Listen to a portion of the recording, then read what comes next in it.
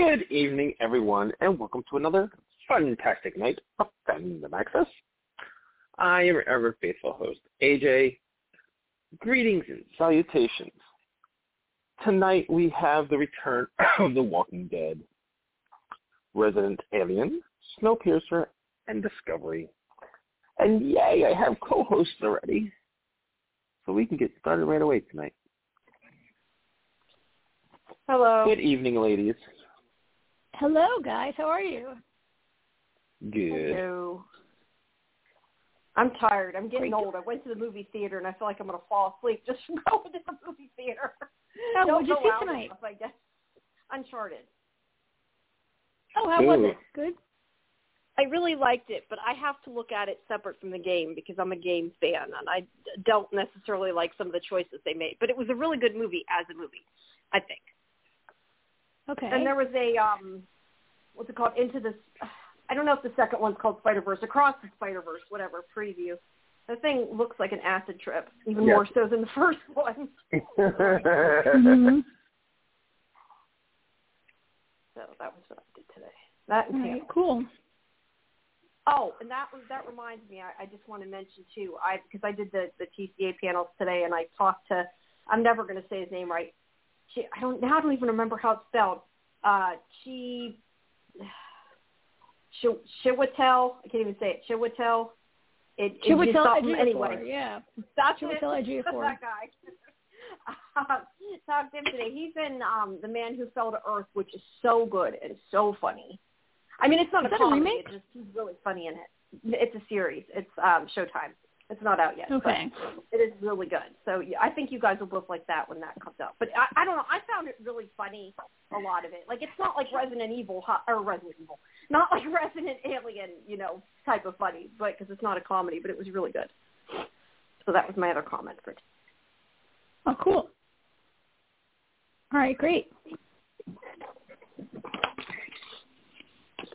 So, all right. Well, it's great to be back with you guys again this week, and we have a middle-sized, not a short show, not a big show, like a middle-sized show tonight, maybe? Mm-hmm. It depends on how long you guys talk about The Walking Dead. Okay. Well, let's try not to talk too long, but I thought it was actually a pretty good episode. Now, I'm not sure if my standard has been lowered over the last couple of years, but I thought it was pretty... I did feel, Jamie, I don't know how you feel. I feel like this was actually more like okay, so what is this? This is like the mid-season premiere, like we're halfway through the season, and I felt like this was maybe more like the mid-season finale we didn't have. Like, it felt like a finale, like we had the end of the Reapers, maybe, more than a kickoff. But I thought it was generally pretty good. Can't believe I'm saying this. What did you think? Did you think it was terrible? Yeah, no, I mean, I thought it was decently good. There were a couple things that surprised me. I mean, I guess not that it super surprised me. I guess, it's going that way. But I think the big thing of it was that Maggie went and killed the Reapers. Oh, yeah. Although, to be fair, I don't think they were going to let them go. I mean, they were going to use a sniper just because Gabriel's awesome. Doesn't negate that. But I don't know. I thought that it was I don't want to say surprising because, like I said, it wasn't exactly surprising. It was a good change, I think, and it was kind of nice to see her take charge and even surprised Negan. And I'm kind of surprised he's gone, though. Like, I don't know that he's that not will gone, last. right? I mean, he's not gone. I mean, that's not gonna. I would doubt it. That's and I really don't know to say that. That was kind of my takeaway from it. And then we also have the thing with Judith and Aaron's daughter that I can't remember her name, Gracie. Yeah. I mean, it was an okay episode. I did not like. I don't know how much to say, but I just will say I did not. They decided at the end of the episode to sort of do that little preview of a time jump. I didn't love that idea. Oh, but and. Not sure it necessarily matters later. I don't want to get into it because I can't know how it was. But at least we know finally by the end of the episode, Eugene's kind of like, this is the Commonwealth. So we know they're headed there. So at least that storyline's moving forward. But yeah, I mean, it was a decent episode. Yeah. It was pretty good. I mean, it was the best. It wasn't the worst. It was good. So I like that this episode pretty much put an end to the Reaper storyline. So, okay, so Leah seems to get away. She's probably going to come back. All right, but she's the only one alive. She doesn't have her whole gang of Reapers. So that's pretty much over, right? Which I know that you and I both never really thought they were very good villains, and we never really liked that storyline. So they're all gone. I agree with you that the big kind of deal was Maggie at the end, and I think the big deal is Maggie shot all of them in the back. Like Maggie, except Daryl, the guy she smashed in the face, which was even worse. Okay, but she shot him first. She shot him first. No, I know. But smashed his head in. But she, I mean, she thought about that one. You're right. She even hit him in the back. But I mean, they would have done the same thing. Although, would they? Daryl told them. Would have, but would Daryl have been able to talk them down? Maybe. That's the way I look at it. Daryl maybe could have talked them down. They made a deal, and Daryl told them, if you throw down your weapons, you can leave. And Maggie shot them in the back. When they started to make the deal, if you remember, wasn't it that Leah at first told the sniper to shoot them or something, and the only reason that sniper didn't was because Gabriel was up there.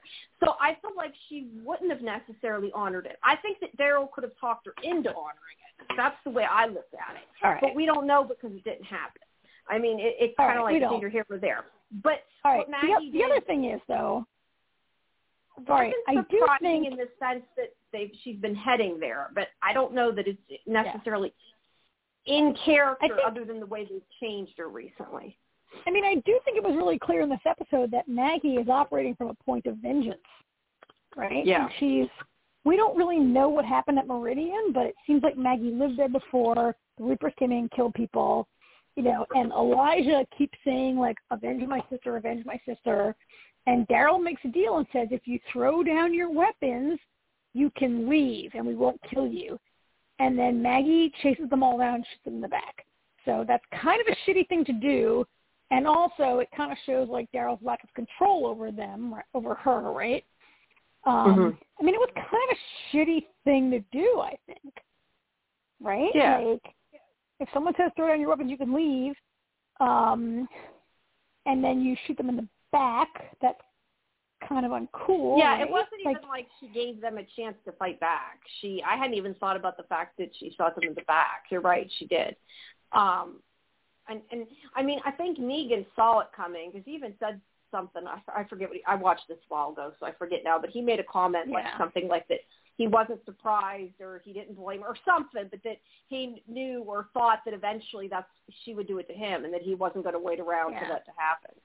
I just know that Negan isn't going to be leaving the story like that. I mean, there's no way. No. Who knows? Maybe he'll go side with Leah. I think that Maggie didn't know that Daryl was in love with Leah, right?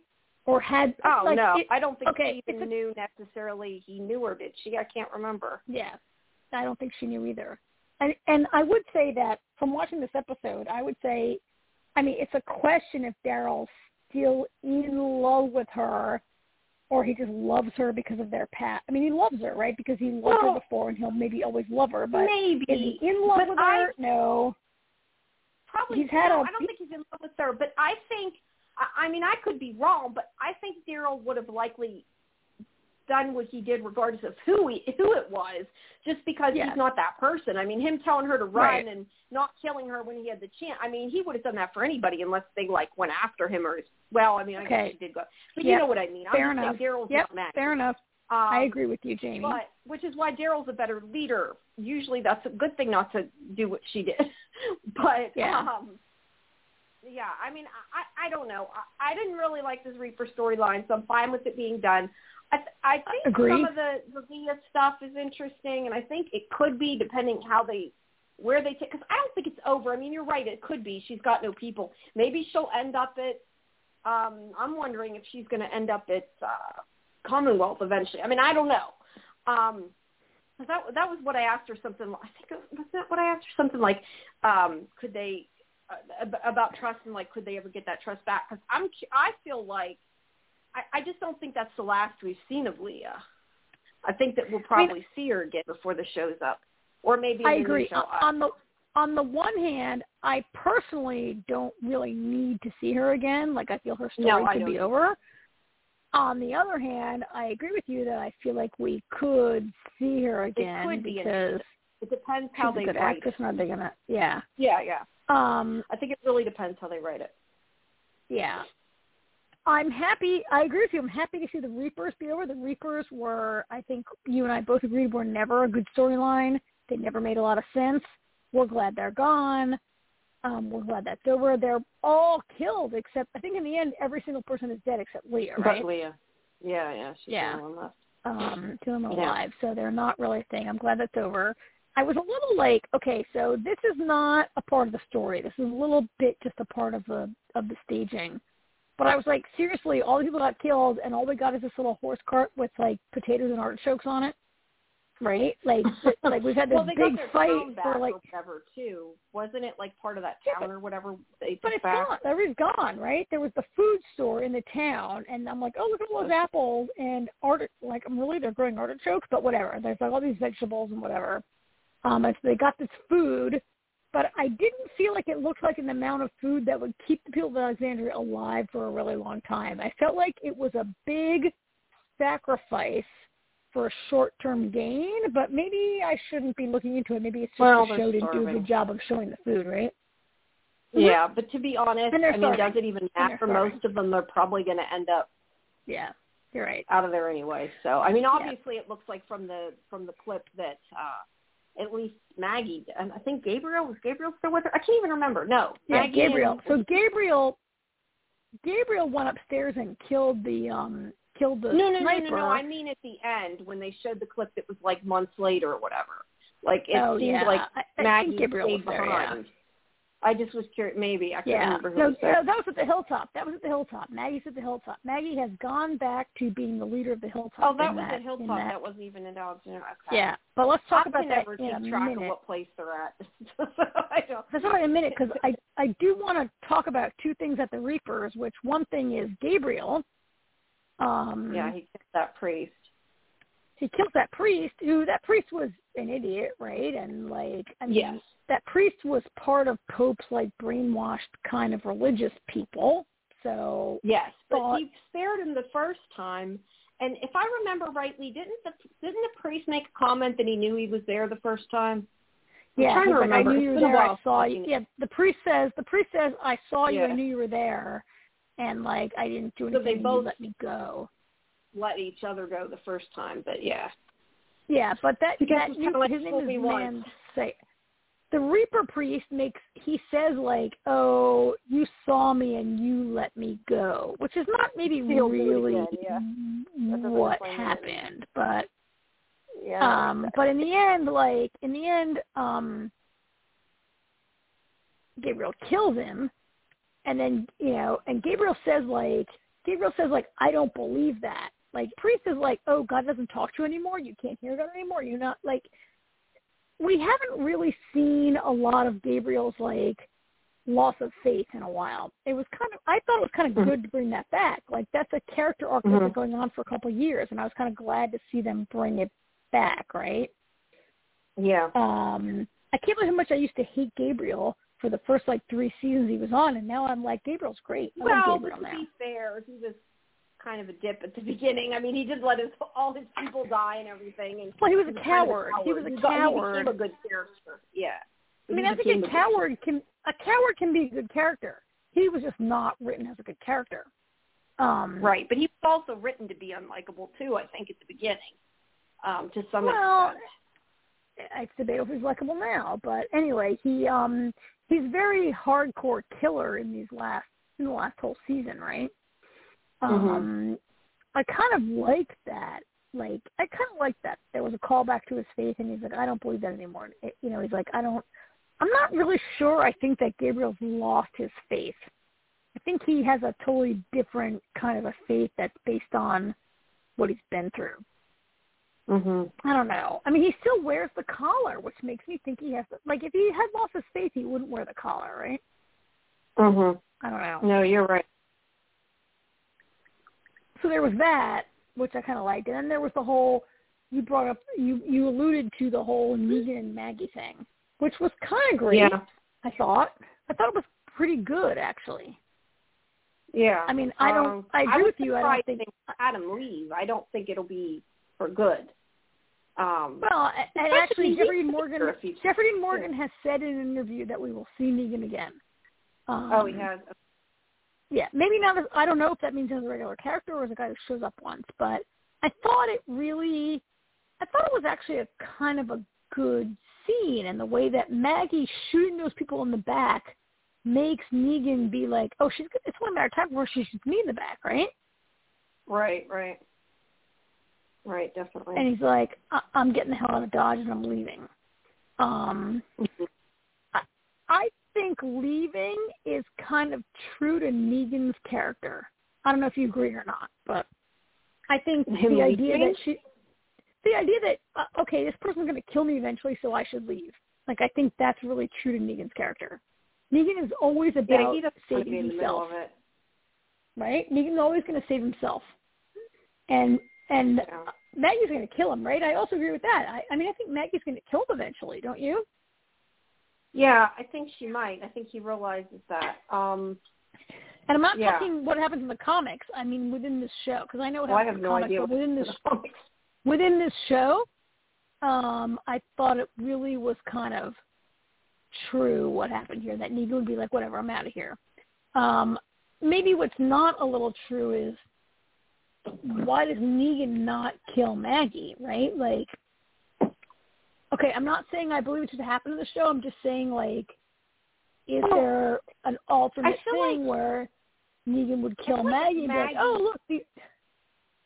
I feel like if Maggie attacked him, he would have. But I also kind of feel like it wouldn't have done him, like Negan's about helping Negan. And I feel like for Negan, if he killed her, he could not, and not that he necessarily was going to come back to the other people. I mean, he could have killed her and went on. But I feel like they probably would have come after him if he did, and it's probably just him not worth it. I mean, that's kind of looking at it from his point of view. I think if Negan wants to stay in Alexandria, Negan has had multiple opportunities to kill Maggie. Like, he had an opportunity to kill Maggie, and he didn't. We saw that in the first part of the season, right? And if he wanted to kill Maggie, I think they would maybe do something about it. I'm saying if he wanted to kill Maggie, he had every opportunity to make it look like the Reapers would have killed her. He could have made it look like, he could have let that Reaper guy, Carver. That guy Carver was beating the shit out of. Actually, that was a really good scene when Carver was beating the shit out of Maggie, and when he was fighting Maggie and Elijah and Negan, and he was such a superior fighter. That was actually a well choreographed scene, and I think that Negan had the opportunity to let Maggie. He could have just left and let Maggie be killed, right? And then the threat to his own life is eliminated. Negan had that chance, I think, to let Maggie be killed, and he didn't. He chose to. I mean, he saved Maggie and Elijah when he shows up with the sand and the bell, right? And then he realizes that Maggie's never going to let it go. And I'm not saying Maggie should. I think Maggie. I understand why Maggie can never let it go, right? I mean, come on, right? Yeah. No, I agree. But with you. I mean, I guess I just felt like it was all really earned. I felt like Negan deciding to leave, like, it made sense to me that Negan would decide to leave. That Negan has at some point, like, again, you and I both don't agree with Negan's redemption, where they can never really come back from what he did. And they're trying to make Negan a sympathetic character, which we can never take. But he and most people realizes but that, I think they want you to forget. Maggie's like the audience. Maggie's like, I'm never forgiving you. And like Negan, I just thought this part of the episode was kind of pretty good, where Negan's like, I'm out of here because you're eventually going to kill me. Like, you say you're not going to kill me, but you will. And you said you wouldn't kill those Reapers, but you shot them all in the back. So whatever, I'm out of here. No, let me ask you a question. Sense. I was just thinking about I don't know, just as you were talking, I was thinking, do you foresee that it's a possibility that he may have left because he'll end up on the other show? Like, I was just wondering, he could maybe show up and end up with Daryl and her. I don't know. I still don't understand the point of making a spinoff with Daryl. You mean on the Daryl and Carol show? Yeah. I just was thinking about that and thinking, no, because I was just thinking, like, if he goes off, right, and he leaves, we're saying he'll probably come back before the end of the season. He probably will. It kind of seems like at some point before the end of the season, I'm assuming Daryl and Carol are going to leave. Now, that's not necessarily true. I mean, for all we know, the other series could have the same people in it. Right, yeah, but I mean, we don't know who's going to come with them, I guess is what I'm saying. Like, we don't know absolutely that there's going to be no cast from this show in that show is what I'm saying. Like, we have no way of knowing that. I will tell you that in the comic book, there is a time where Negan goes off and lives, like, in a little house by himself, where Negan, like, leaves Alexandria, and he lives in a little house. He lives in a little house by himself, like, out wherever. I'm not going to say anything besides that, but there is a part of the comic book where he goes off by himself. Okay. I don't know if this will be at all the same or whatever, but it looks like he's. I agree with you that I don't think like Jeffrey Dean Morgan has just left the show by just walking off, right? Like that. Right. Seems a little crazy, and we'll probably see him again. Yeah, I guess my question is, and this has nothing to do with Negan. This is just in general. I still don't understand. To me, when you say a spinoff, it's like not main characters who are already in the show as main characters. You know what I mean? And I'm just curious if they're getting a whole new cast or if they're just calling it a new show so they can renegotiate contracts. No, because there's a Daryl and Carol show. There's a show that's just Daryl and Carol that's happening. Daryl and Carol are going to leave and have their own show, right? And there's also the show that's called Tales. Some people won't there's come also with them, the show called Tales of the Walking Dead, which is week by week vignettes. That's like the a Monster of the anthology. Week kind of show, right? Yeah. Mhm. Yeah. I'm just saying we don't know that other people won't show up in this show. We have no idea. Can we before we wrap this up, let's talk about the other part of the show, which was the storm at Alexandria, which I kind of hated this. I kind of hated this because we had this big storm that started at the end of the last season, and I know that you and I were like, we saw a giant storm on Fear the Walking Dead. We've seen this, blah, blah. And I did feel the storm was ridiculous. Like, I can't believe there was so much rain that the basement was waist deep in water. Like, right? Like Aaron's waist deep, the kids are neck deep in water. I'm like, that's like a lot of water, like, that we've never seen in the Mid-Atlantic. Like, what? Like, what is that, right? That was kind of insane. The monsoon. Water. Yeah, it was.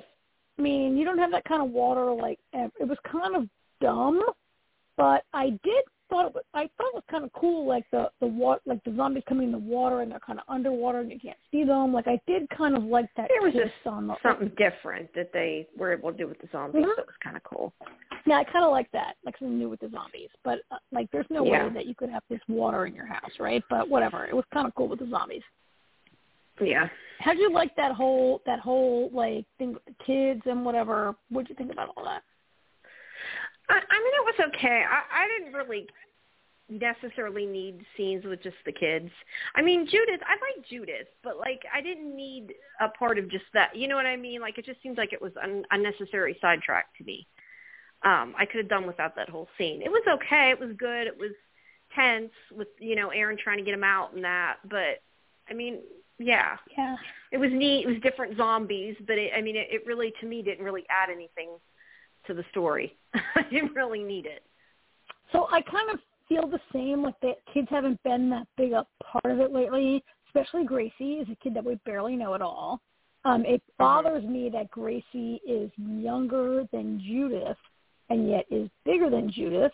And it bothers me that Judith is like this, that none of the kids, like Judith is a kid who's really capable, but how can Gracie be so inept? Like, how is it that her father is Aaron and she has no training whatsoever how to deal with zombies, right? Like, that's ridiculous.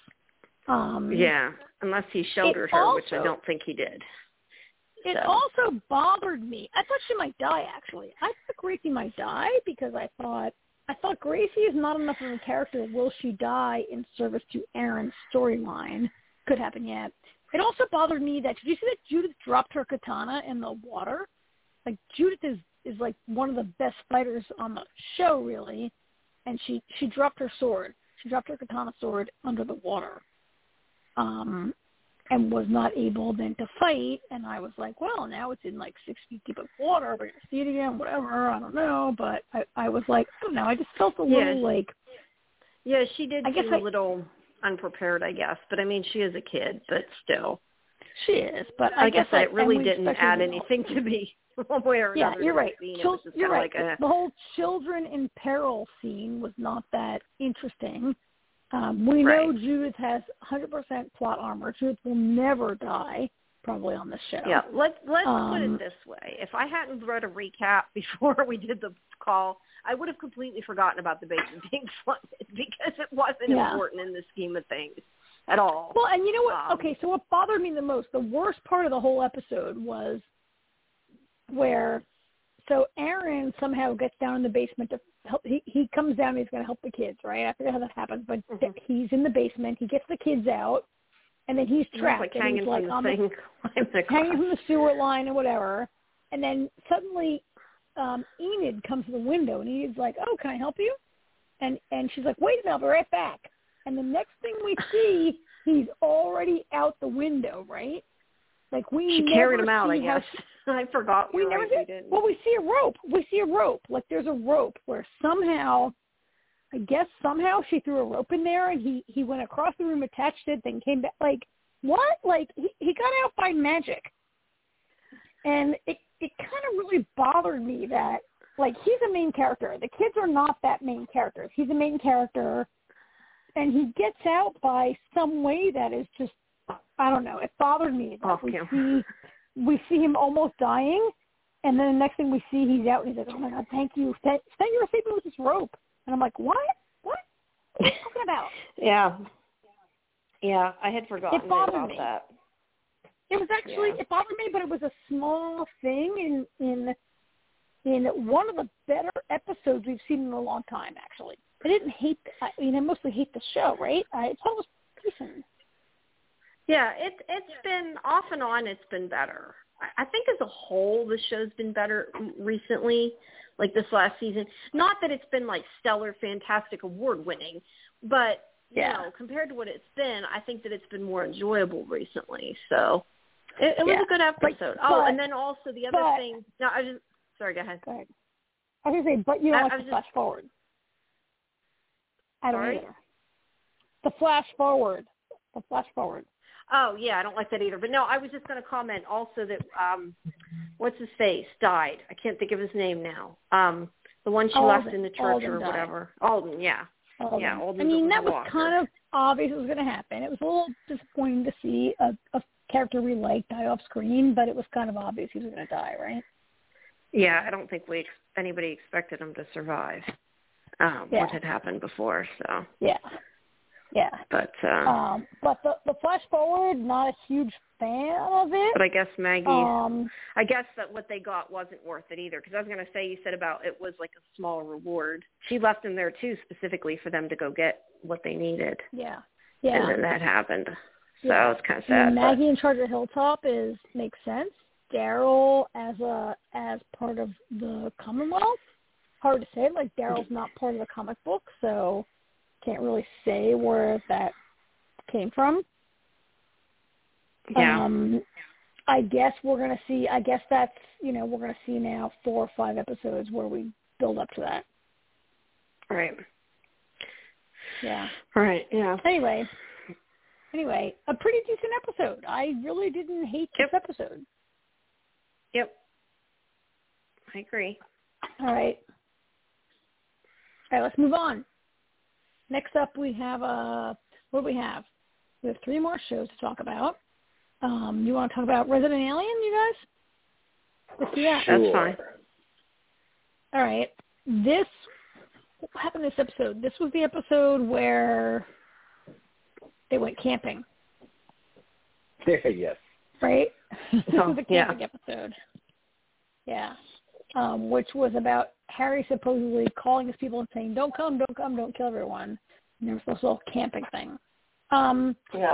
I thought it was a pretty good episode. I didn't like it as much as last week's episode, which was the sort of Women's Empowerment Week, but I liked it okay. How did you guys like it? AJ? Go yeah, AJ, because you don't get to talk. Go ahead, AJ. I like all the Resident Alien episodes. So I don't take it so seriously. It's just fun. My favorite part though was when the sheriff was on the date, and you only catch part of their conversation, but I knew exactly what they were talking about. They were talking about A Nightmare on Elm Street because both their favorite line in the movie is "Welcome to Primetime, bitch," and I was like, yes. One thing I did notice about this episode, it seems they're actually this season they're kind of taking the time to kind of flesh out all the characters and kind of learn a little more about them. Like, not sure what the deal with the sheriff was. Like, we're learning more about him and everything. You know, he's clearly single by choice. You know, as soon as this woman asked him to start talking about himself, he like turned into an asshole and took off. Kate was awesome again. She keeps telling Ben, you know, maybe the mayor of the other town is really nice. And then once the guy sits down, he starts, you know, being a jerk. Kate like totally tells him off. Yeah. So I like that Kate keeps, you know, having awesome moments. Harry and the mosquito were funny. And you know, and Harry's fucking hilarious because it's like every time you think he might understand, you find out he doesn't. Like he really just can't he hasn't been human long enough. He can't wrap his head around this shit. You know, when he's like, yes, I sent my message to wait 50 years. By then you'll be dead and you won't have to worry about living without your people. Like he just really does not get it. She had 50 years to fix it. Oh, excuse me. But I get her point. It forces him to fix Well, yeah, it. absolutely. I completely understand Asa's point. I love the fact that Harry never actually gets it. Yeah. And that the kids are smarter than everybody because the kids figured out right away that his radio wasn't all it was cracked up to be. Right. Yeah, so I kind of enjoyed, like, you know, every week there's a little bit of a theme about Harry, like, learning about being a human or experiencing humanity or whatever. And I think I told you guys that I didn't feel like last week with the women was fully, I don't know, I felt like this week where Harry's, like, with Asa's family Jamie, from the res. Who's doing dishes? Sorry, no, Jamie I had to use the water a second. I'm sorry. I was getting some water. But this is when they're going out to the wilderness, and he's with, like, some of Asa's family members and friends or whatever, and he's getting a better sense of like, I don't know, this sense of, like, this idea where he's like, humans don't care about the earth, and he's like, I bet people who care about the earth. Like, I felt like that. I don't know, I really enjoyed that this week. I thought they did a good job of having Harry realize that and get a handle on that a little bit better than some other stuff. It worked really well for me. This was also the episode where Darcy at dinner with her parents. Oh, yeah. Oh, yeah, I forgot about that. That was terrible. That was harsh, right? That was painful. Yeah.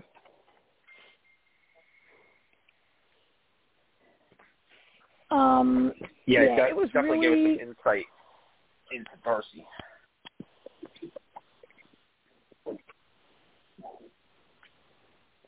It was pretty difficult. It reminded me a little bit of something like, not entirely, but something like Gilmore Girls, where, you know, the main character has parents that they don't get along with. Parents are very, like, hardcore, like, right? Like, you watch Gilmore Girls, right? And so, like, Darcy's parents are very, like, it seems like they have money and they're very, like, uptight and whatever, and Darcy's not part of that. but the way she just, like, threw it all, like, up in the air at the end was, I mean, it was great. It was a bit surprising. extreme, even for Darcy. A little extreme because we don't really know anything about Darcy's relationship with her parents. Like, we get it all in one episode, right? Like, Darcy's parents, they're, they actually didn't seem like, okay, so I get that Darcy's parents have given her a hard time, but they didn't seem like bad people in this episode, right? They were annoying parents, but they weren't bad people. Darcy was like, but we get it that they've probably been on our ass for like 20 years, right? Yeah, we just get a taste of it in one episode. But I mean, the minute we meet her parents, her mother is on her immediately, and just being condescending to her immediately. So you kind of get the feeling that this has been Darcy's life. The dad didn't seem as bad, but the mom was just like immediately. That's why they showed her feeling like a kid too. Yeah. Yeah, I guess they didn't seem on me that much as any mother on it. Like, the idea that they're like, you should get a better job, you should get married, you should do this, you should do that. Like, they were harassing and annoying, but they weren't, like, abusive or horrible, right? No. Like, I get what this show is doing in this episode, but they're not abusive or terrible. And Darcy, I'm not saying like, Darcy's frustrated, and she's got her own thing going on. Right. So I think Darcy might have overreacted in the end, where she, like, pulls the thing, she pulls the, tablecloth and gives them a finger and all, but I know that part of the episode, if it was a family dinner at their house, then it wouldn't have been a big deal, but to do it in the middle of a restaurant around a bunch of people is kind of overreacting. I mean, not that she should act like that and do that in a house either, but I mean, like, if she did it in their house, I would just say, it wouldn't seem as big a deal, I guess. Yeah. And I think that she invited Olivia to try to like defuse the situation. Defuse it, yeah. Right? But then she actually was kind of pissed that they were nicer to Olivia than they were to her, right? Mm-hmm. Like, I think it kind of made it worse that Olivia was there. Not to her fault. Yeah, I guess I kind actually of. like Olivia more and more every episode. Mm-hmm. I guess I felt that I actually liked the whole, like, Darcy and her parents and Olivia thing. I actually kind of liked that part of the episode more than I really cared about the Harry thing, because the whole Harry and Asta thing really didn't move the story that much. So there was that business where they're, like, they're going to go up and, like, he's going to send up the message, and then somehow, like, Asta learns that whatever, and she stops the message. I just felt like that was not I really enjoyed the whole rest of the story more. I don't know what you guys thought. Yeah, I mean, the stuff with Harry kind of gets to be one note. Like, that things aren't going to go the way, necessarily the way. And it's just like that's the theme with them every week is whatever the theme is. And then, Asta's got to teach Harry a lesson again because Harry doesn't get it. As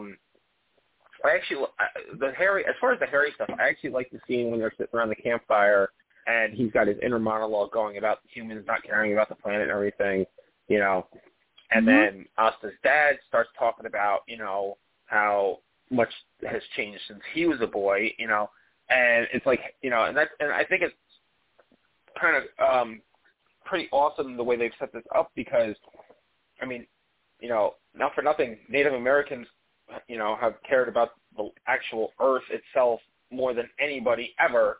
So it's kind of good that Harry's with, people that have a history of trying to protect the planet. So maybe that'll help him get it. And that story definitely helps him realize, maybe he doesn't have to kill all the humans, just the bad ones.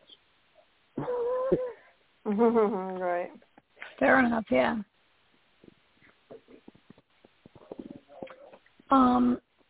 But there was also a little bit, and Jamie, you've seen more episodes ahead of us, so you probably don't want to talk about it, right? But there was also this little bit where it seems like the sheriff and Olivia might be starting to realize they've had their minds erased, right? Like, the whole At least the dry Olivia cleaning has. at the end, Olivia has for sure, right? She's starting to realize that she's been maybe, had her mind raced or whatever, part of this.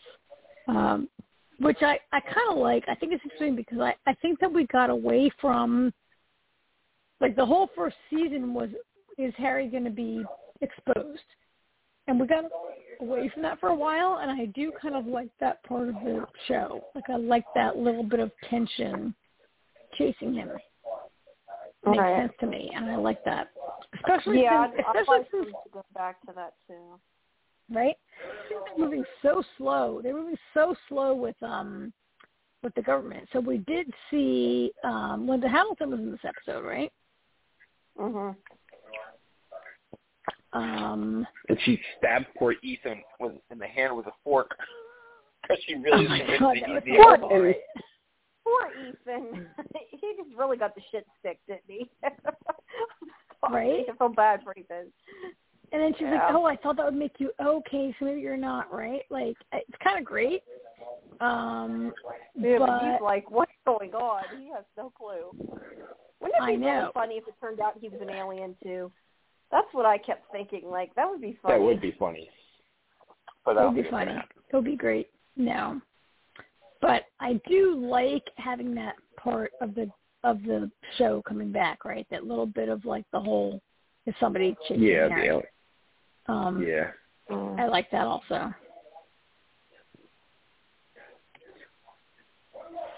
So, okay episode, great. Not a ton going on. Moving us towards the next show, maybe. Mhm. But fun. Okay. All right. So next up. Snowpiercer. Snowpiercer. You guys, how does this show continue to be so good? I thought this show would have sucked by now. Honestly, right? This show is really. I would have thought by the third season, like, AJ, come on. 2 years ago, we were like, can this really happen? Can this be sustained? The show is really good. I thought this was a great episode. I really enjoyed it. Yep. And I really liked the part, so I'll let you guys talk in a second, but I really liked the part where this show got a little bit back to, you know how the first season it was set around kind of a detective story, like the whole idea that there was a crime that happened and they only brought Leighton out of the tail so he could solve the crime. And now we have, like, a crime story on this episode. I really liked that a lot. Yeah. Yeah. Did you see where that was going? Did either of you figure out it was going to turn out to be Pike? Oh, did they say it was him at the end, or did they just imply it was him? They didn't say it. It's implied, and it's pretty obvious at the end. It was pretty damn implied, considering Pike was there when the bucket that was on fire, and then it kind of exploded. I just wanted to point out that it wasn't him. I don't know because I haven't seen further than this, but I just, for whatever reason, got the opinion that may not end up being him. Because they just want you to think that. But I mean, they could twist it trying to remember. possibly. It's been a while. But I feel like it would hurt the show if it wasn't Pike, based on what they've shown us. I want to get that last-minute switcheroo thing, because I think he was going to do something else, and then he saw Audrey singing and changed his mind. But it was funny. Right before a couple minutes before they revealed that it was Pike, and I was thinking about it the whole time, and I said to Artie, I was like, do you think it's possible it's Pike? And then, he's like, but why would Pike do that? I was like, because he's not happy. He had that conversation with Ruth, and he's really never been on board with Leighton, only when it worked for his purpose. And then, 2 minutes later, he's like, okay, there you go. Because they shut his site. Yeah. Hi. I was called a monster while watching this episode. Why? Why? Because Artie called me a monster. You don't care about the baby? like the monster? That is the exact reason. During that whole pregnancy scene and everything, and I was like, I wouldn't be against this baby dying. And he looks at me, he goes, you monster! I'm sorry. I really wouldn't. I would not have had a problem with the baby dying. I would not have had a problem. I would have been perfectly okay if the storyline was that Zara and the baby died because of the experiments with the cold and everything on the baby. I mean, Zara's freezing even though she's got a normal temperature. And I'm thinking to myself, this is perfect. He can get back with Josie. Or even the baby can. If the baby, if Zara dies and the baby lives, that's fine. They can raise the baby, whatever. I was like, and then then the baby's born. Zara's fine, and I'm like, ooh. I was like, first of all, that is an ugly animatronic baby. That was a really noticeably fake baby. And I was like, oh, cool. I was like, wait a minute, the baby's not crying. And then 2 seconds later, it was like, wah! And I was like, damn it. And Artis just gave me this dirty look. I was like, what? I'm like, I can't stand Zara. This baby storyline has killed it. With that being said... It's really Zara you hate, not Zara's baby. You have to explain that. I hate Zara. What'd you say? I do too. With that being said, I really actually liked the scene with Ben and Josie, because it actually felt like I thought they started with this conversation and everything, and they're kind of sounding boards for each other, and he still misses Melanie, and she's obviously still in love with Leighton. So them two hooking up actually felt really genuine, and it made sense because they're both lonely and sad. So sometimes you kind of love the one you're with when if you can't have the one you love. So that I appreciate that felt generic. I don't think that's going to be like an ongoing thing with them. I think if they do it right, it's just kind of a one and done type of thing. Hopefully they don't ruin it and make it a thing. There's a lot of stuff like that.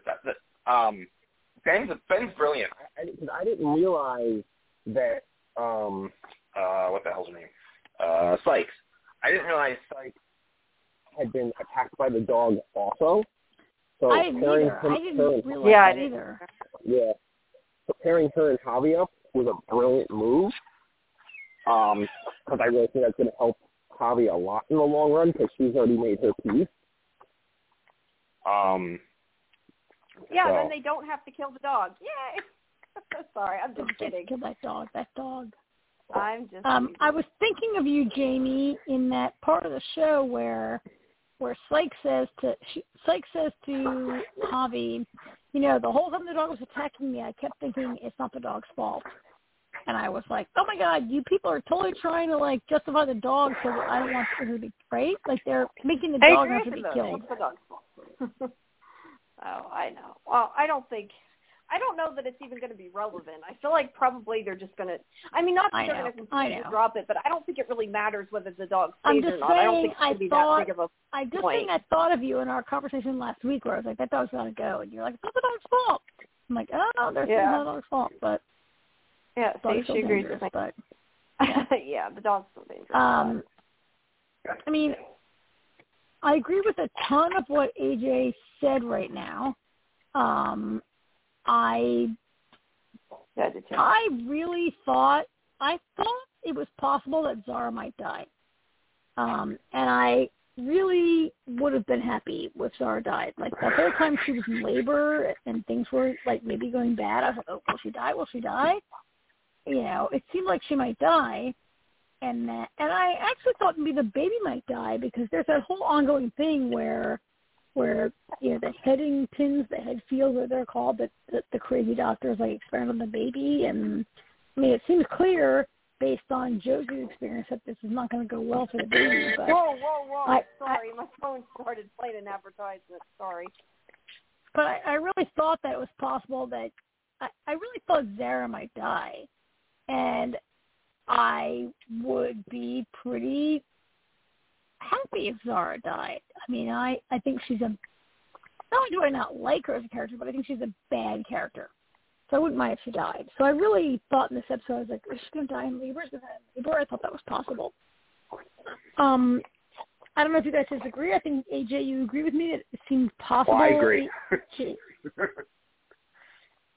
And actually, because of the baby having the cold injections, I think that's got to affect Zara somehow. And with what we saw with Josie earlier when she showed Ben that she could stab herself in the leg and feel nothing, I was thinking, I wonder if Zara is having trouble pushing because she can't feel anything.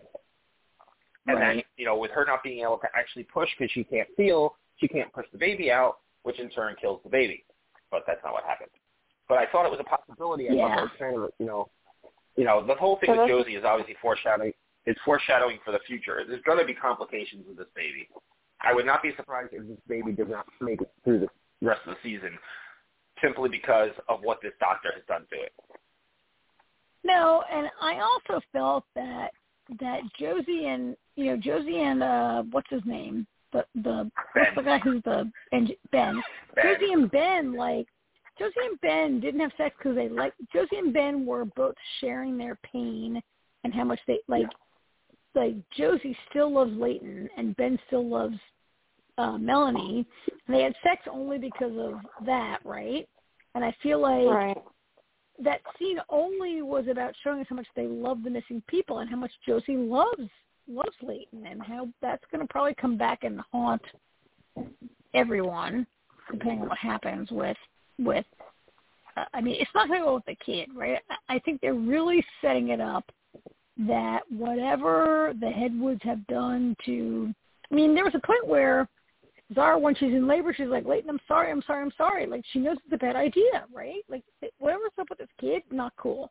Not good.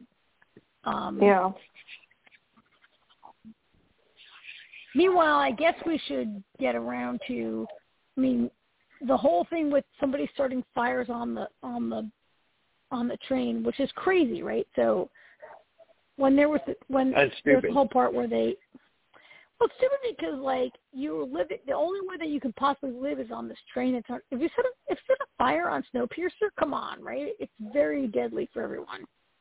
It's very dangerous. Carbon monoxide. How do you vent that? Yeah, it's a very dangerous situation, and whoever's doing that. But I think it's clear by the end that it's Pike, right? What I think is not clear why Pike's doing it. Like, there's that little bit at the end where Pike is like, he sees somebody, we don't know who it is. I don't think that we know who it is right before he stomps on the. I think it was Audrey, because of Audrey. Really? I don't think it's it wasn't her specifically, but I think her singing that song, and everything, and I think that kind of got to him, which is interesting because it seems like Till got to Audrey, which, by the way, that conversation Till had with Audrey was great. When she's like, do us a favor. Awesome, she's like, find your rock bottom soon, because I missed that person. She's like, I saw what you used to do for people. She's like, and when we get off this train, people are going to need that again. And I hadn't really thought. With the storyline they've had with Audrey, I kind of actually forgot who Audrey was before she fell back under Wilford's grasp. And Till talking to her and everything kind of reminded me too. And I was like, she's not wrong. Audrey's just, she's in a bad place because, of what happened and everything. And, she hasn't really done anything that awful that she can't be redeemed. And I feel like this, it's not going to happen overnight. But I feel like her having that moment is at least a step in the right direction. And I think that song she was singing, for whatever reason, I think Pike, wherever he was headed, I think he saw, it might not have just been Audrey, but it was that scene with everybody that I think he kind of went against whatever he was about to set on fire next, and kind of had a change of heart. But so what do you think about Pike? So last week we saw Pike say he said to Ruth, like, I think you should be in charge of the train, and she said no, and then he's actually been kind of a jerk, like, ever since they had sex. He's been, like, very standoff. Like, it's the worst thing that could happen when because the guy is ignoring, not the worst, but he's ignoring her, and then they meet up this week. He's very, like, I don't know, like, look, I agree with you, as you just said, AJ, that Ruth is a good leader. You think she's better than Leighton? That's arguable, but I think we agree that Pike is perhaps not the best decision maker on the train. No. But he seems to, like last week we saw him try to really make Ruth pursue a leadership position. Now this week we see him, like he's the fire starter, right? Like it's not clear to me that he might not have somebody who's coercing him, but he's the fire starter for sure, right? Yeah. I think the thing with Pike is I think he feels rejected by Ruth because he, made this grand, like he's like, I think you should be the leader. And she's like, no. She's like, I'm better off like this, She's like, I don't need to be the leader. And you know what? I mean, I feel like Ruth would be a better leader, but at the same time, I understand what she's thinking. She's in the inner circle. She has Leighton's ear. So she can possibly actually do more good in the position she's in by steering Leighton in certain ways, but at the same time, she's also not going to get into an argument about him if she doesn't agree with something. So it's kind of it's a very touchy situation. But I feel like Pike, that conversation they had at the beginning of this episode, it's almost like Pike feels rejected by her because she's not doing what he thinks is best for her. Pike, yeah, ridiculous. Like you sleep with a guy, because you like him, and then he's like, oh, by the way, you need to do what I want, right?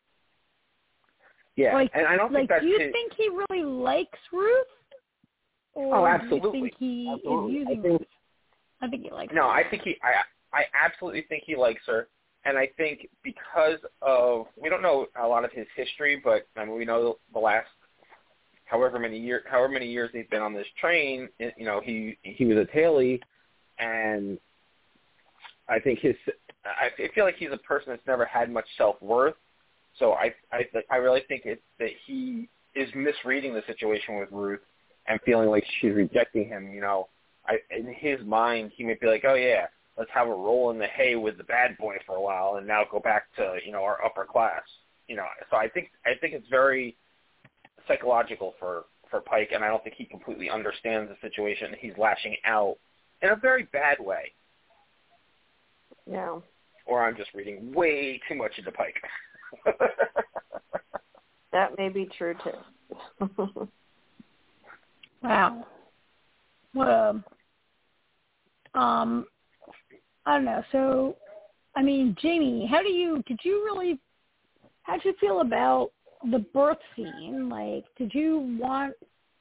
how do you feel? Like, I totally was like, please let her die. I would have been fine with her dying.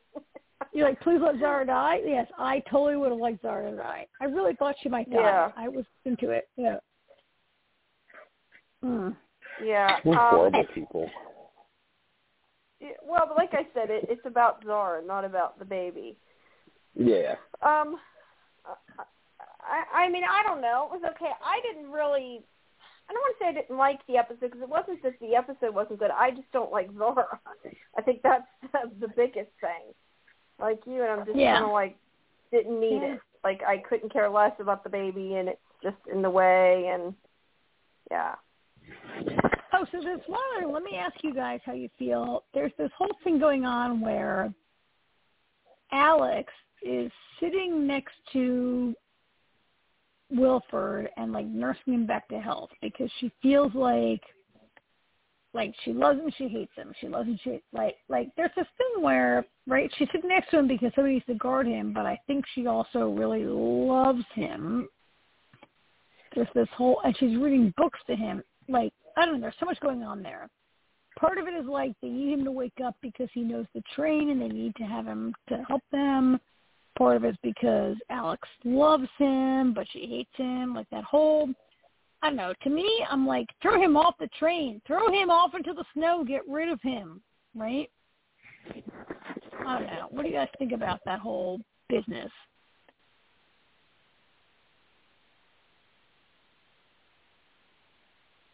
You guys have no opinions. You're not talking. You agree with me that like he should be thrown into the snow, that poor Alex has no, I mean, the idea that poor Alex sits next to him and is like, thinks of him as her father, right? Like that was part of what we saw last week and this week. That she feels like he's her father, he raised her. I can understand that she cares about him, I guess. Not that she necessarily should, but I guess I can understand that she does. How's that? Okay, fair enough. This show has a lot of psychological inner turmoil. And Alex is just another person that had, I mean, she felt abandoned by her mother, and Wilford raised her and turned her, she lived most of her life hating her mother, and Wilford fed the fire, and he was her father figure. I mean, Wilford, and it's, it's pretty shitty because Wilford could have, easily just been like, whatever, and let her die. But he didn't let her die because initially he kept her around because he had every intention of catching Melanie one day and using her daughter against her, which is exactly what he did. Yeah. However, along the way, I do believe that there is a part of Wilford that actually cares for Alex as a daughter. And, it makes perfect sense that Alex, cares for Wilford, and that, the hallucination of Melanie last week, even, says, it's okay if you care about him. It's even okay if you love him. And that's got to be very conflicting for Alex because she knows he's a bad person. He's not a good person in any way, shape, or form. Somebody, whether you know that or not.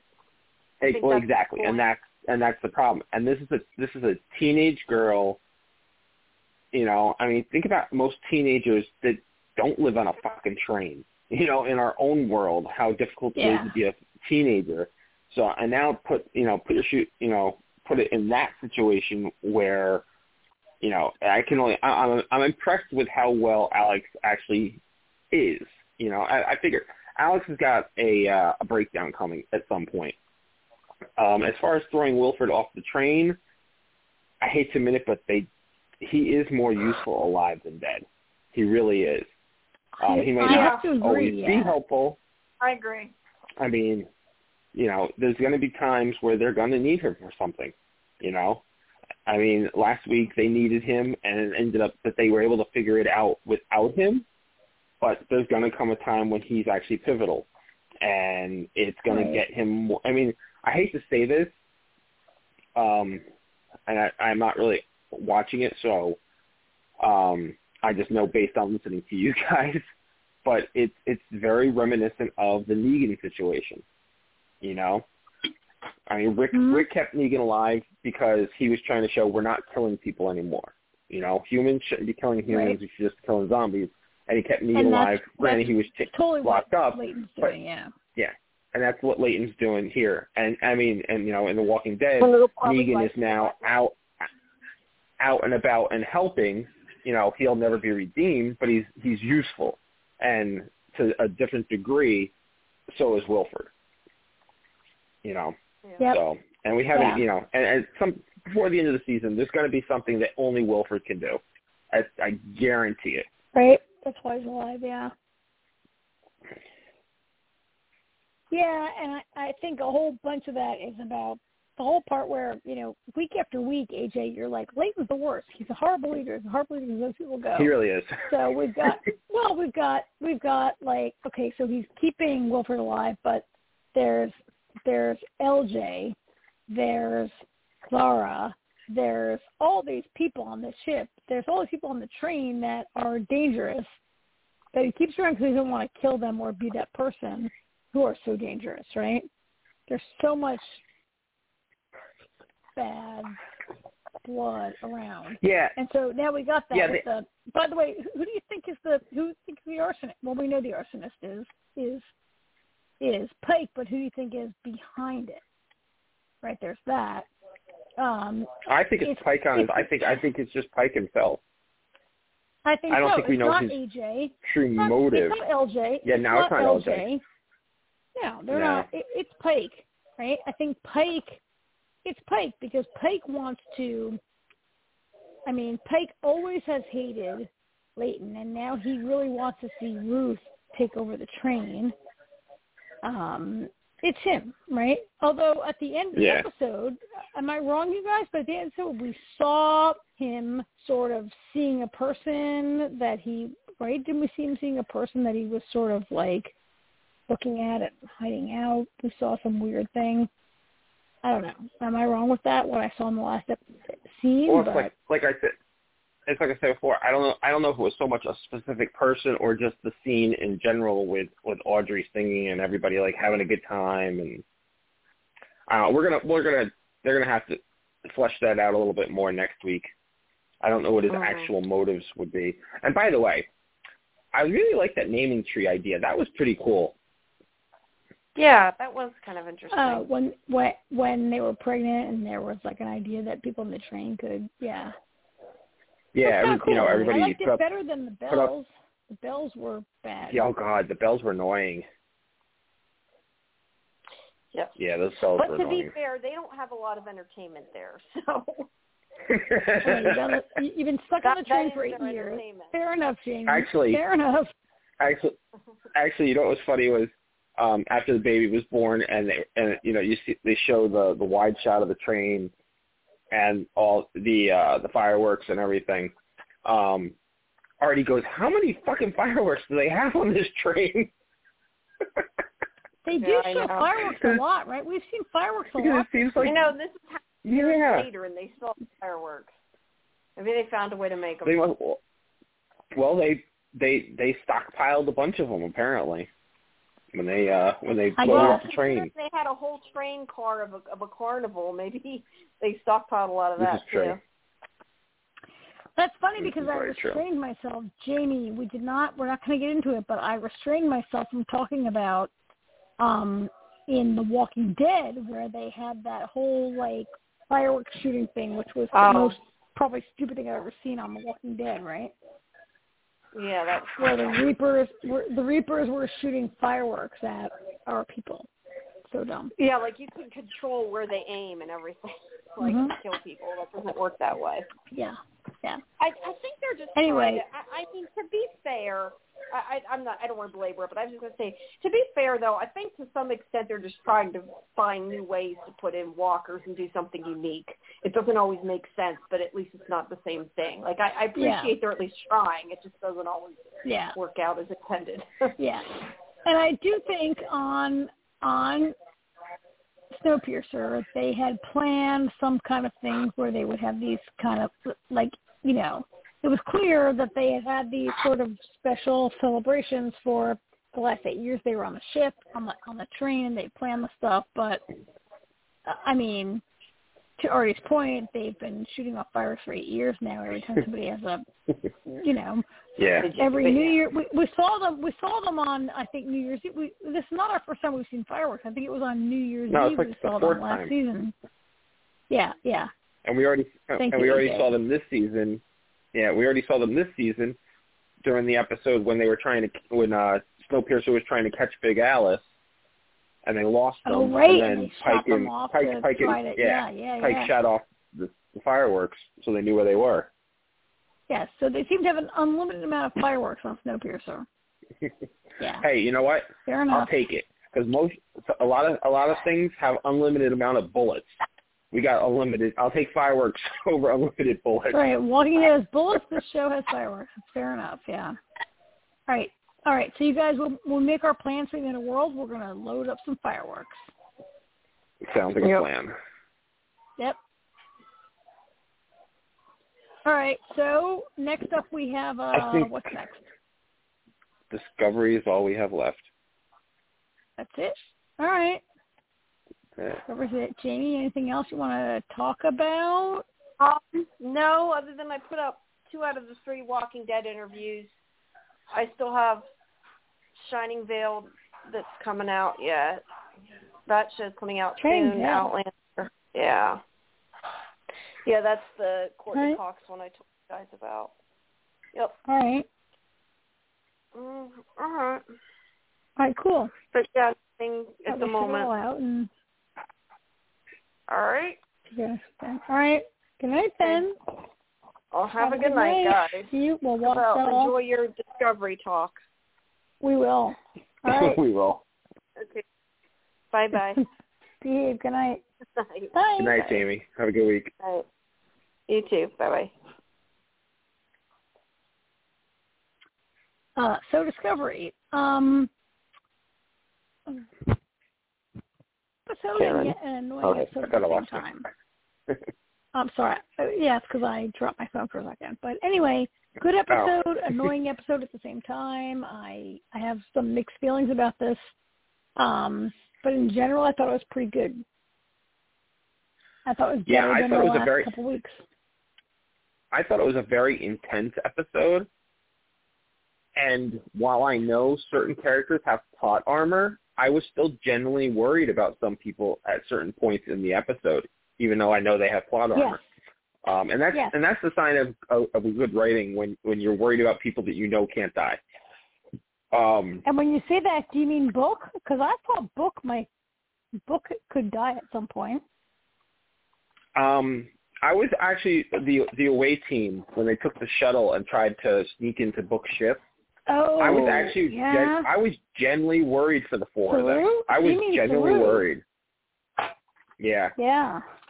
And while the other two are main cast members also, I knew that Hugh and Saru couldn't die.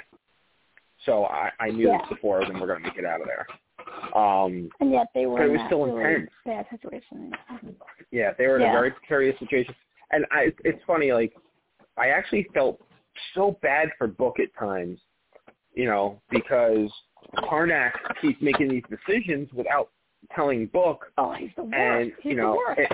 It makes Book look just as guilty. And to be fair, Book put himself in this situation, so he is kind of guilty when Tarnak makes a bad decision.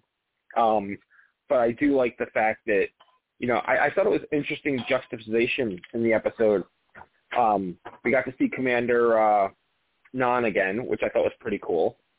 Yeah. I like that they brought her back for an episode, and hopefully hopefully she comes back to Discovery full time eventually. But I like the juxtaposition of the episode because she was a familiar face to make everything easier for her, but at the same time, she was there to make sure the mission was a success. That was, even if she had to go and relieve Michael of her duty and make the decision for her, that was her goal. And then, but Tarnak, on the other side, was doing the same exact thing because Book and Michael couldn't commit 100% because they just couldn't. There's no way they're going to kill each other, which is why those other two characters exist. So it was a very interesting cat and mouse game the whole time. And I thought some of the scenes were great. I love when they kept jumping right in front of each other like that. I got a kick out of that.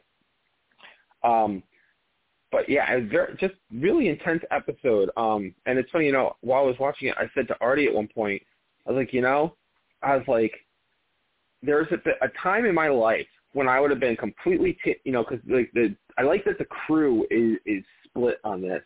Some of the crew is like, Book's not wrong, and other people in the crew are like, but it doesn't matter. We have to follow orders, and how can you say this? We don't know what's going to happen if they do this, and so I appreciated that because that's life. People are not always going to agree. But I said to Artie, I was like, there was a time in my life where I would have been Team Book all the way. I would have completely been destroy the DMA, worry about species 10C later. Let's just take care of the immediate problem. I used to, a long time ago, I used to be that person. I've mellowed in my old age. Right, because the other part of it is like, well, if we annihilate them, then they're going to come right back, which is what happened in the end of it. Like, in the end, it appears to have been a whole bunch of work for nothing, right? In the end of the episode, the mining, whatever it's called, comes right back. The DMA, yep. The DMA in the exact same right slot. Back. Yep. With so they accomplished apparent, nothing. Yep. Yeah. And Tarnak didn't get his power supply.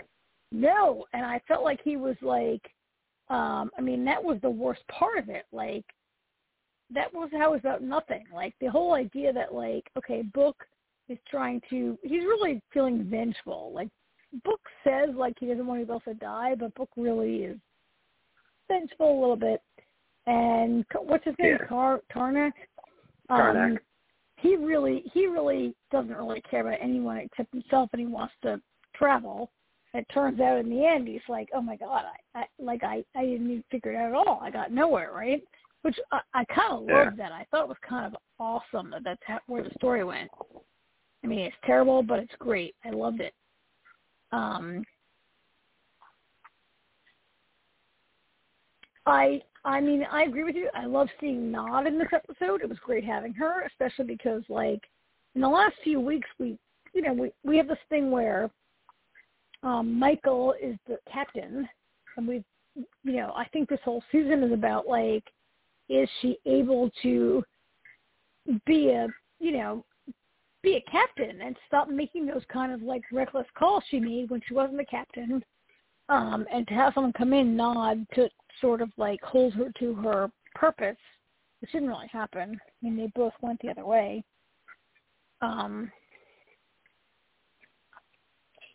But I kind of like that. I kind of like seeing, like I think I like these episodes where Michael is trying to learn a little bit more about being captain and a leader.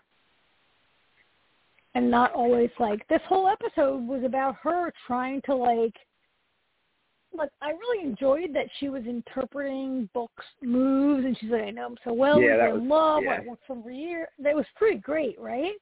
But in the end, wouldn't you be like, if you were from Starfleet, would you be like, whatever, Michael, cut the shit? Like, are you kidding me? Well, it's interesting because, but I love seeing it not work for her. Yeah. Yeah. It's obviously you're always going to compare each captain to other shows, and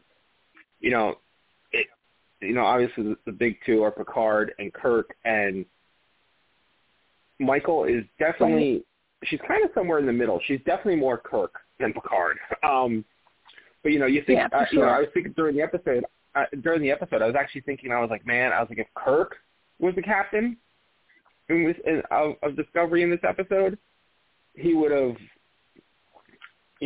found another way. Kind of like Michael was trying to find another way and talk Book into it. Picard, as much as he hated it, Picard would have blew him out of the sky. Because that's what, Picard is definitely, he's definitely more logical in that aspect of Book's my friend, but sorry. Sorry, Kirk was always going against, Kirk was always going against the grain, always trying to find the other way to get it to how he wanted it to be, So Michael's... And Picard was always like Michael's making her way to the Picard side of things, but she's still got more Kirk in her, So it's a fun growth to watch with her. And speaking of relationships, I really, really like the relationship between Saru and Tarina, the Vulcan president. That was funny. And the conversation he has with Hugh is great. He's like, I think she asked me to dinner. And he's like, with all due respect, stop being an idiot. So like that part where, like, I think it's been obvious for, like, several episodes now, right? Since they first met, that they sort of have this connection. It's been very clear, right? And for him to be like, I don't know, it's not right. I thought it was great, like, for, and it's probably the right thing that, what's the doctor's name? Doctor's name is the first thing he's ever said right. Hugh. I mean, Hugh has been like a giant pain in the ass character for a long time. We're going to be like, come on, Saru, just do it. Yeah, come on, just ask her for dinner. What's the big deal? They obviously like each other. Yeah. And I've always really, and there's one thing in Star Trek that I've always really liked is interspecies relationships. Because, while they're all, a lot of the species are quote-unquote humanoid, there's still so many vast differences, that I always find those relationships interesting. Vulcans and humans, that's like practically the same thing, which they've done 100 times. So I like when they get, when they have really unusual pairings with characters like that. I always like that. They're always like look at Michael and Book, Quajon, whatever. Yeah, Quajon. But Quajon. Like in terms of his relationship with Michael, they're indistinguishable from humans. He's totally a human guy. Right, exactly. Right? There's no right, exactly. Except for his little bit of empath thing, yeah. There's no and Hugh and what's his name? Anthony Rapp, the whatever. Stamets and Hugh seem to be very humanoid together. Well, they're both human. So they are both human. they're actual humans. All right, whatever. So I think you're right to see like a couple who are non-human, not both human, we're trying to get together is a huge deal. Which is what this show has done that very well. I mean, Star Trek's done it well over the previous shows in some ways. Yeah. So at the end of this episode, it ends up that there's been a giant explosion, and they actually didn't get anywhere, right? There's a huge right back where they started. Yeah. Because the aliens who they are afraid of don't even really notice or care. Now, scary. Actually, I don't know that I. So the what? I don't hear you for a second. What? We have so they get the news that the DMA is back, and Saru and Michael. Saru's basically it might not be the way we wanted it, but, and then Michael finishes his sentence and she says, we've established first contact.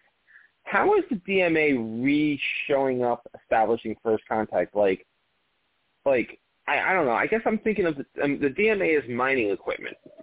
So I'm thinking of it as if you have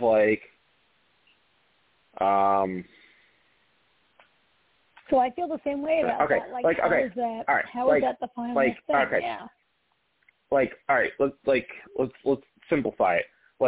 If you have a Brita and you change and the water filter doesn't work anymore, and you change out your water filter and you put a new water filter in, that's the equivalent of what I feel like just happened here.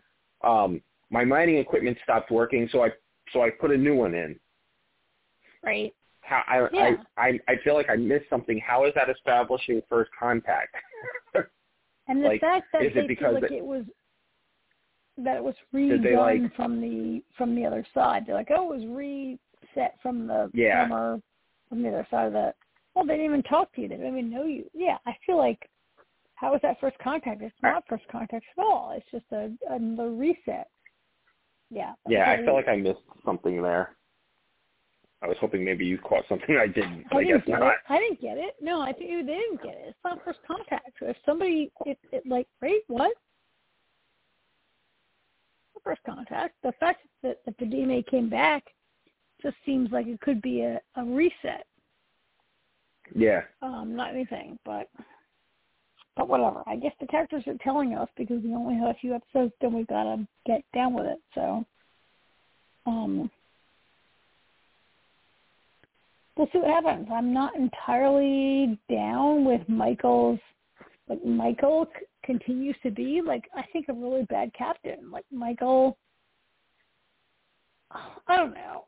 Having Nod next to her, Nod helps her, but Michael is not a good Starfleet captain. She doesn't ever adhere to what the rules should be. She's always got her own thing going on, right? I like her. I like her characters, but she didn't do the right thing this episode, right? Well, it almost worked, but then what's his face there screwed up the whole thing by going around Book. Yeah. I guess I'm just waiting for this episode to teach her a thing or two about being a captain and not being I don't know, whatever. She was great, but we'll see. decent episode. There's only like 3 or 4 more to go, right? Short season, so. I don't know what episode it was. Because then we'll be waiting for Picard, but whatever. All right. Anyway, this is it. So next week we have the same 4 shows, right? Yep. I think we do. All right. Real quick before we go, I want to tell you, I started reading the Expanse novels. Really? And I got it. So there's 9 novels, but then there's also like 7 or 8 like short stories. And yeah. And I've lined them up so that I know where the short stories fit in and everything. And one of the short stories is the story about Epstein, which we got in one of the episodes where we see him just, flying and can't return home because he goofed. And it's just like everything so far that I've read is like literally what we watched in season 1. Like really, they did such an amazing job of going from book to screen. I mean, like I said, I've read 3 short stories, 2 of which we never actually saw on the show. One of them, Amos's story, before he became Amos, when he was still Timmy. Yeah. You actually get that whole story of his last 2 months on Earth before he joins. And then you get a story, Fred Johnson, before he becomes head of the Sirius station. Really? Yeah, you get a story about him when he was still in the Earth military, in the Earth Navy. And then, so I started reading the actual first novel, and I've gotten as far as Holden sending out the message about the Canterbury being destroyed.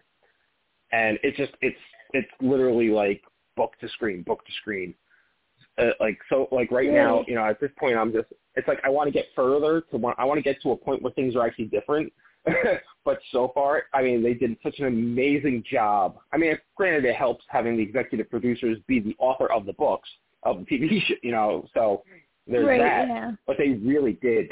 I mean, we've said this a million times, how difficult it is. I mean, even Game of Thrones, as close as it was, season was to the first book, there was still, quite a few variations and everything. So far, it's, I'm probably almost 100 pages in, and it's like spot on so far.